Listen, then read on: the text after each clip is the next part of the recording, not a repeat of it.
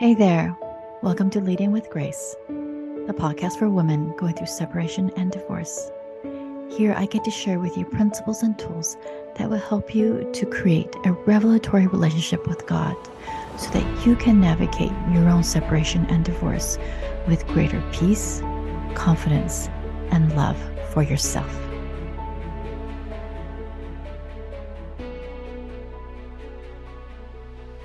Hello, everyone. Welcome back. Thank you so much for being on here.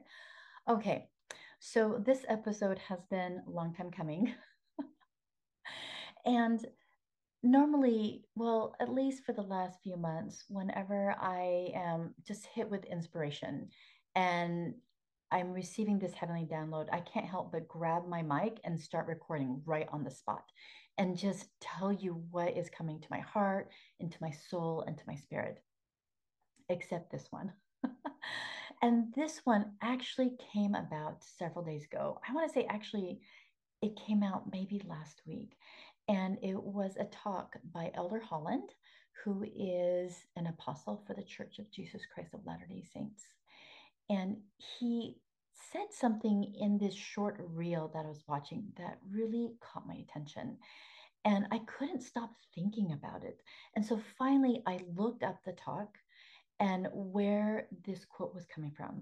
And it was something that he was presenting in January of 2023 to a worldwide devotional of young adults. And it was something that he and actually Sister Holland, his wife, were doing. They were talking to these group of young adults. And near the end of his talk, he said these words: I bless any among you who might be speaking these days of a faith crisis. Real faith, life changing faith, Abrahamic faith is always in crisis. So I'm just going to pause there for a moment for you to just marinate on that. Let me just read that again. I bless any among you who might be speaking these days of a faith crisis. I want you to just pause there for a moment. Think about yourself. Think about the people that you know, your friends, your family, other members of your congregation, people that you don't even know that are going through a faith crisis. And then Elder Holland continues on: real faith, life changing faith, Abrahamic faith is always in crisis. That is how you find out if it is faith at all. And as I was marinating and thinking about these words, the question came up, which was, is that really true? That real faith, life changing faith, is always in crisis? Like, what does that even mean? And so, whenever I'm thinking about things like this, I like to just break it down to the basic parts. And for me, the basic parts is finding the definitions of words. And so I looked up the definition of word faith, the etymology of it, and it came to trust, to confide, confidence in a person or thing with reference to truthfulness. Okay, so that's one definition. Another definition I found was in Alma chapter 32, which is found in the Book of Mormon. And Alma is one of the prophets during this time.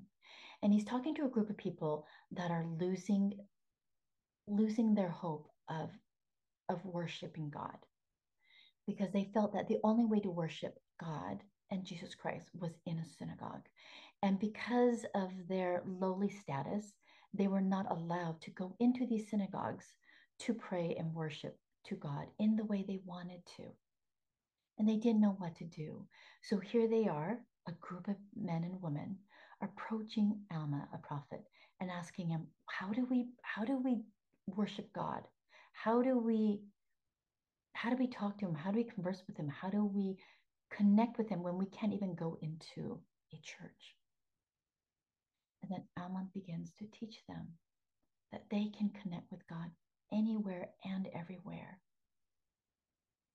And then, in the midst of teaching them this beautiful principle of connecting with God wherever you are, he begins to teach them about faith.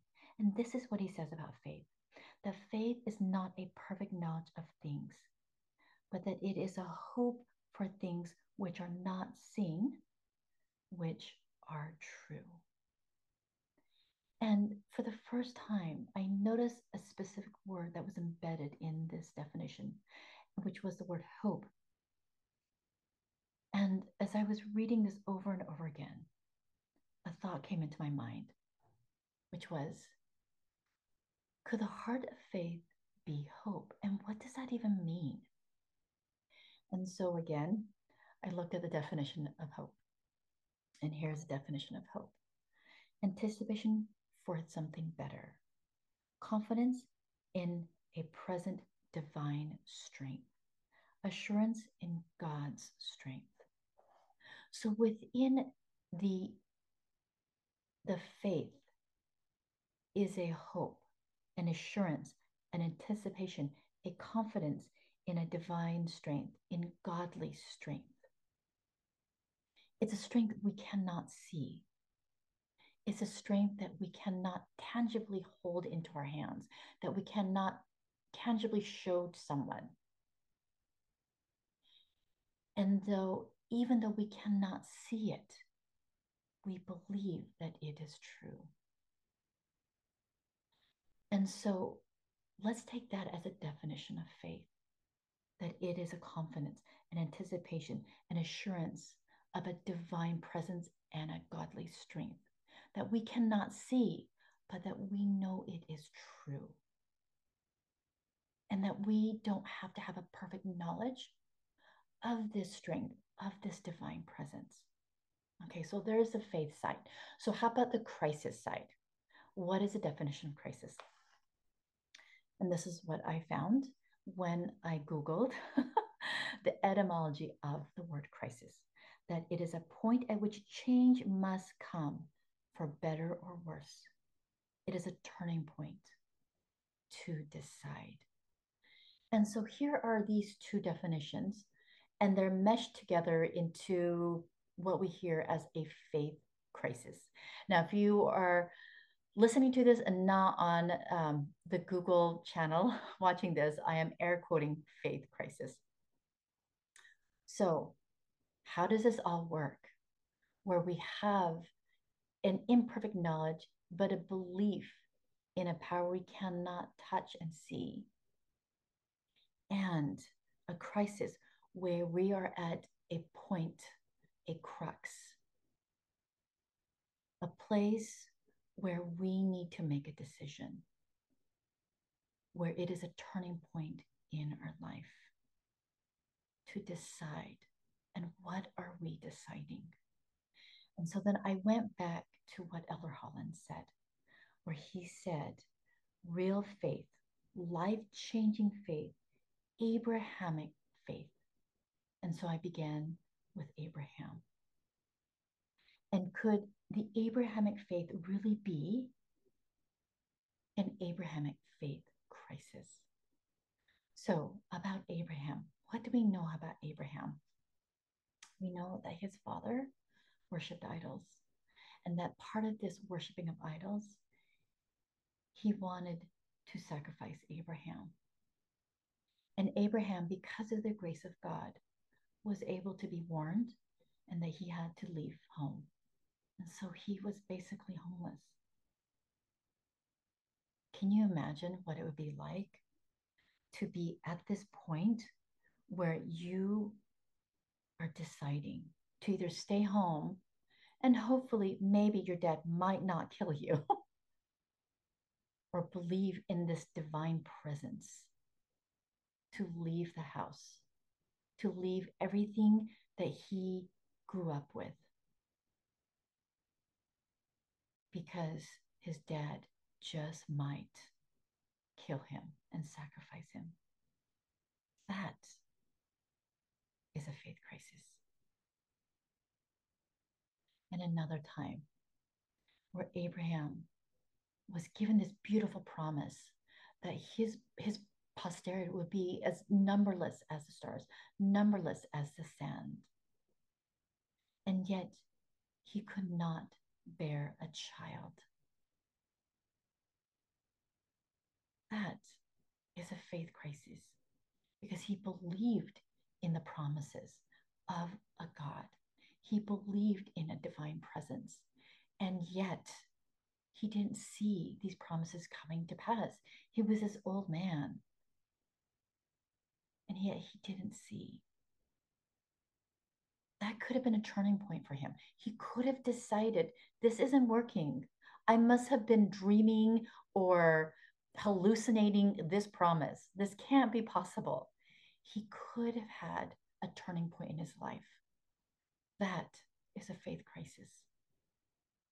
And yet, at that point of turning, he continued to turn inward into his faith, into a power and a presence he could not see, that he could only feel. And then he does have a son. And what is he asked to do with his son? He's asked to sacrifice his son. And between the point of him receiving that direction and of tying his son and raising that knife, there could have been 100 points where he could have turned around, where he could have changed directions and decided to pack up and hide away from the Lord, run away from the Lord. And yet he didn't. That was a faith crisis. That was an Abrahamic faith crisis. And so, as I was playing around with this idea, I started to see all these other men and women and youth in the scriptures, in the Bible, the Old Testament, the New Testament, the Book of Mormon, the Doctrine and Covenants, the Pearl of Great Price, of these men and women of faith, of deep faith, having crisis after crisis after crisis. Think about Jonah, how he ran away. He knew the truthfulness of the calling that he had, which is why he took it so seriously, which is why he was so afraid and he ran away. His faith in God, he knew that was real, and yet he was running away. He was going through a Jonah-like faith crisis. Think about Job. Everything that he lost, his own children, his home, his health, his land, his prosperity. That is Jonah-like faith crisis because he could have turned around any time between chapter 1 and 42. I don't remember how many chapters there are in Jonah. He could have turned around hundreds of times, and yet he did not. That is a faith crisis. Or how about Moses, a Mosaic faith crisis? When he's called to be a prophet, when he's called to lead the children out of Israel. And he's like, no, I can't do this. I have a stutter. I can't even speak right. No one is going to take me seriously. Oh, and do we not? And we know that that was so true. So many times the Pharaoh's like, no, no, I'm not gonna set them free. I'm not taking you seriously. I'm not gonna take your God seriously. So many times the Israelites that he led out didn't take him seriously. How many points in his lifetime was he going through a crisis? Probably almost every single day. Almost every single day, he was going through a faith crisis. Every day he could have turned around. Every day was a turning point. Every day was a decision, whether to lean into his faith, to lean into a hope, an anticipation, a confidence, and assurance of a divine presence and godly strength. Every day that faith was tested, and he chose every single day. Every day was a faith crisis for him. And then how about the woman at the well? How many faith crises did she have? Was she at the very, very end of her crisis? Was she almost ready to turn around? Was she at her final turning point? And is that why Jesus Christ came at that time?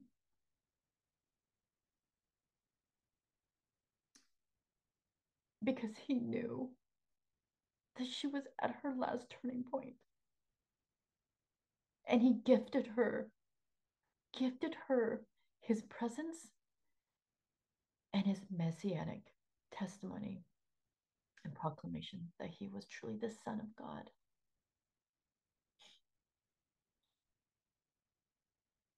That, my friend, is a faith crisis. But the two most important ones for me, and don't get me wrong, all of those are important, and they have each one, as I was writing down different characters and their moments of faith crisis has like touched my heart because I've been able to relate to each one of them.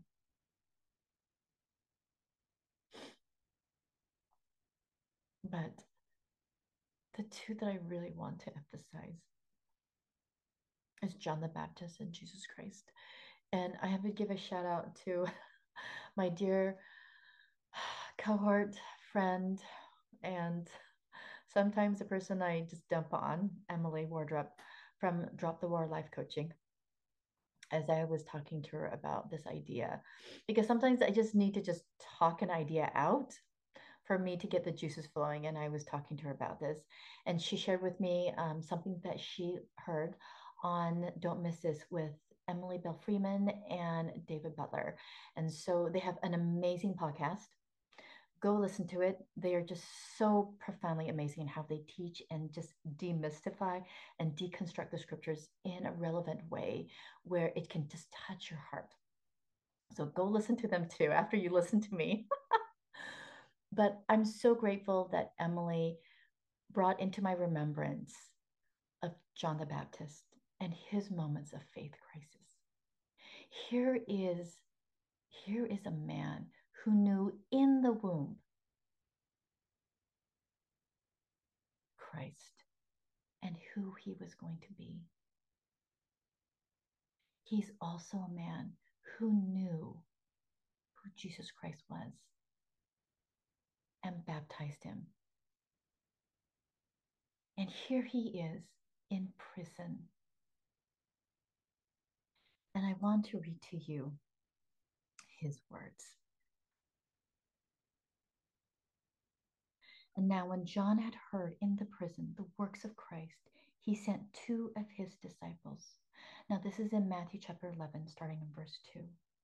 And said unto him, Art thou he that should come, or do we look for another? So here is John the Baptist in prison for just stirring up the pot because he was really good at doing that at that time. And he sends two of his own disciples to seek out Jesus, to ask him if he really is the Savior, if he really is the Son of God that he baptized. Is he the one that they have all been waiting for? And he wants his disciples to ask Jesus this question: Art thou he that should come, or do we look for another? Do you sense, do you sense the turning point that he is in right now? Do you sense the point at which he needs to choose? And then I love how actually Luke describes what happens next. And this one is now found in Luke 7. So I'm going to jump into Luke 7. And it is here, verse 21, that he said, that says, And in that same hour, Jesus cured many of their infirmities and plagues and of evil spirits, and unto many that were blind, he gave them sight. Then Jesus answering to the disciples said unto them, Go your way and tell John what things ye have seen and heard. How that the blind see, the lame walk, the lepers are cleansed, the deaf hear, the dead are raised, to the poor the gospel is preached. Isn't that so amazing? That Jesus was like, yeah, Let's go right now.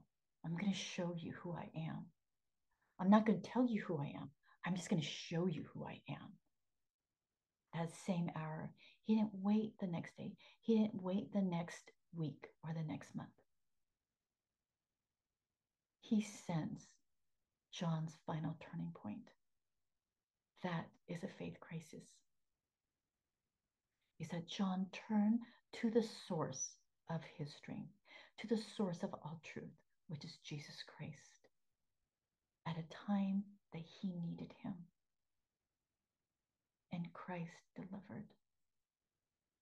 Isn't that just so beautiful? Isn't this faith crisis such a beautiful thing? That a faith crisis doesn't have to be like cancer, where it's like, no, I cannot be in a faith crisis. It's like COVID. We don't want COVID. We're going to wear masks because we're so afraid to get it. That's how we sometimes talk about faith crisis, that it is something that's going to catch. It's going to be a disease. We're going to succumb to it, and then we're going to die. That instead of a I don't know, stage 1, 2, 3, 4, 5 of faith crisis, there's only a stage 5 faith crisis. We can't have that. And yet, on the other side of the spectrum of faith crisis is a self glorification of how we hear about, yes, I went through faith crisis, and now I no longer do this, this, and this, and this. But what if a faith crisis is neither a cancer, nor is it a purpose and reason for self glorification? What if a faith crisis is something even much more profoundly beautiful? What if it's even profoundly more enduring? What if a faith crisis is actually necessary? Necessary to grow. I love what Jared Halverson said on Faith Matters. That's another podcast I love to listen to. It is, oh my goodness, what number is it? It's pretty recent.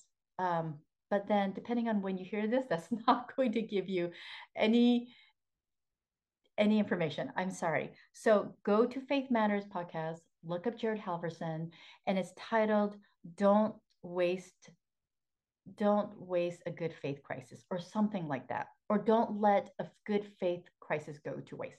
That's what he says, and he talks about it in such a beautifully profound way. I love it. And so I cannot do justice when it comes to Jared Halverson and how he talks about a faith crisis, but I do know that there is wisdom in a faith crisis. That what if a faith crisis is simply just a flag that tells you what you do have faith in, or it's making you to clarify the faith that you do have, the confidence, the assurance, the anticipation of godly strength, of a divine presence in your life right now, from past and present. And that a crisis is simply just a turning point, a point where you get to decide where you want to go and how you want to proceed. Because this is what was going on for John the Baptist. This is what was going on for Abraham, for Job, for Moses, even for Esther, when you think about what she was asked to do. And then she asked her people to fast and pray for her, and that she and her household would do the same. Why? Because she was at a turning point, and she needed godly strength. She needed the faith. And then the last one that I want to talk to you about and to share with you is the faith crisis of Jesus Christ. In a previous podcast episode, I talked about how Jesus Christ was praying in the Garden of Gethsemane and asking for the cup to be removed.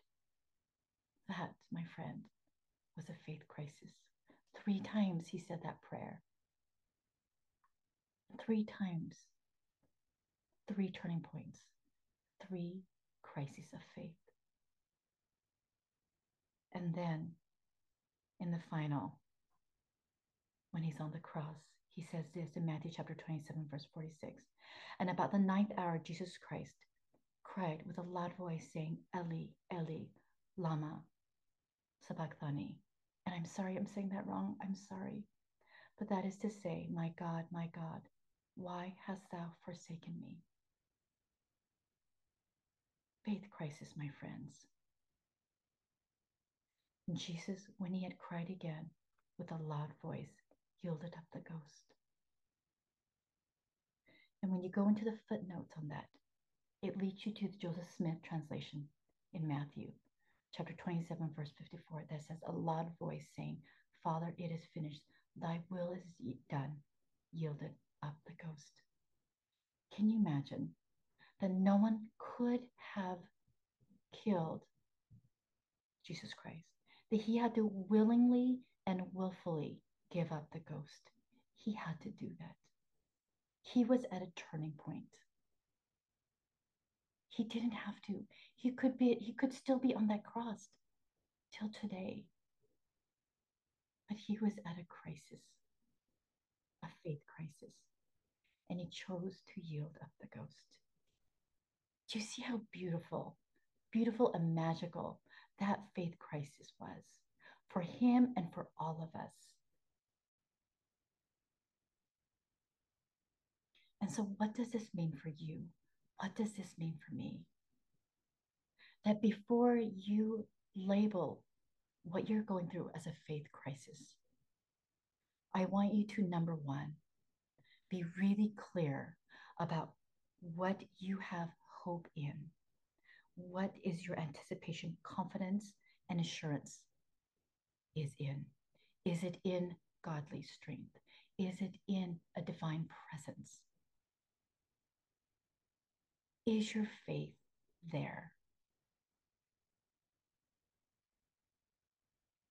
And then number two, I want you to identify what kind of faith crisis is it?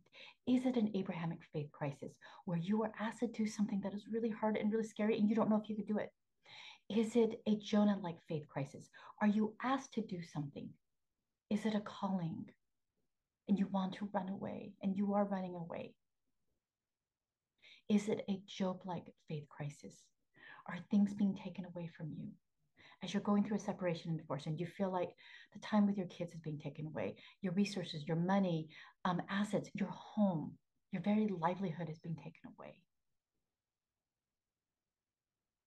Is an Esther-like faith crisis where you're not sure if the faith of the people that you love is enough to hold you over to do this one hard thing? Is it a John the Baptist-like faith crisis where you're so tired and you're wondering if the God you have believed in is real, if that faith in of itself is real, or is it a messianic like faith crisis? Is it a Jesus like faith crisis where you don't want to do something and you're asking God to remove this cup, where you're asking him where he is? That, my friend, is a beautiful, heart-wrenching, yet amazing faith crisis that is grounded actually in faith and an imperfect knowledge about a God that we cannot see, yet we are choosing to believe that he is there. I want to leave with you one more quote from what Elder Holland said. And he is quoting a scripture in Jeremiah. And I felt like this is faith crisis. For surely I know the plans I have for you, says the Lord. Plans for your welfare and not for harm, to give you a future with hope. Then when you call upon me and pray to me, I will hear you. That second part of calling upon God, of praying to him, that is a moment of turning. That is a moment of decision. That is a faith crisis.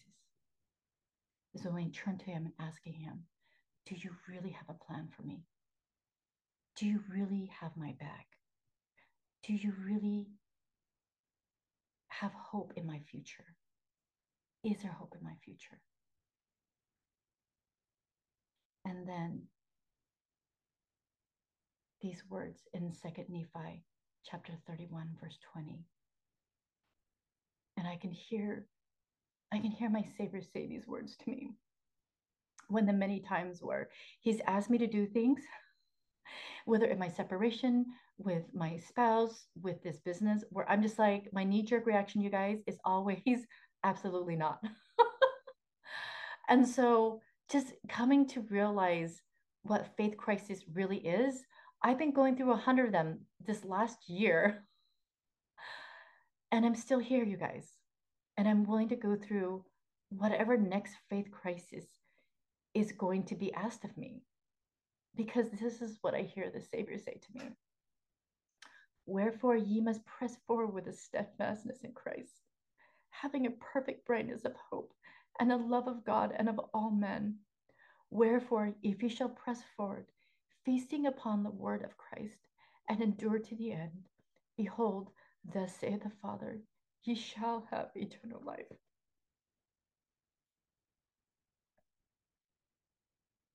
Is it possible to go through a faith crisis after faith crisis on the road to eternal life? Is that possible? And I'm going to choose to believe that the answer is yes, that that is the only way. And that what Elder Holland said is that a faith crisis, real faith, life-changing faith, Abrahamic faith is always in crisis. That is how you find out if it is faith at all. I promise you that more faith will mean less crisis until finally God says, well done, thou good and faithful servant. And I want to just add my testimony to Elder Holland's, that God is there for you and for me, that he is going to ask us to do hard things. He's going to ask us to meld our faith with crisis, with a turning point, to make a decision of what we will choose to do. And that will we choose to press forward, feasting upon the words of Christ when it is hard, when we cannot see with our own eyes the end of the road, when our knowledge is imperfect in the plan that God has for us. I have to believe in that. I choose to believe in that. And I hope that if this is where you are at a turning point, at a decision point, please reach out to me, because I've been there. And I choose to be there because it reminds me that what I have is true faith. Thank you so much for coming.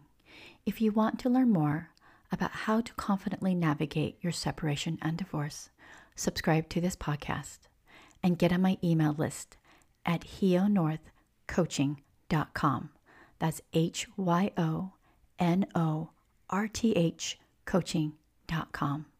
All links will be found in the show notes. Until next time, take care.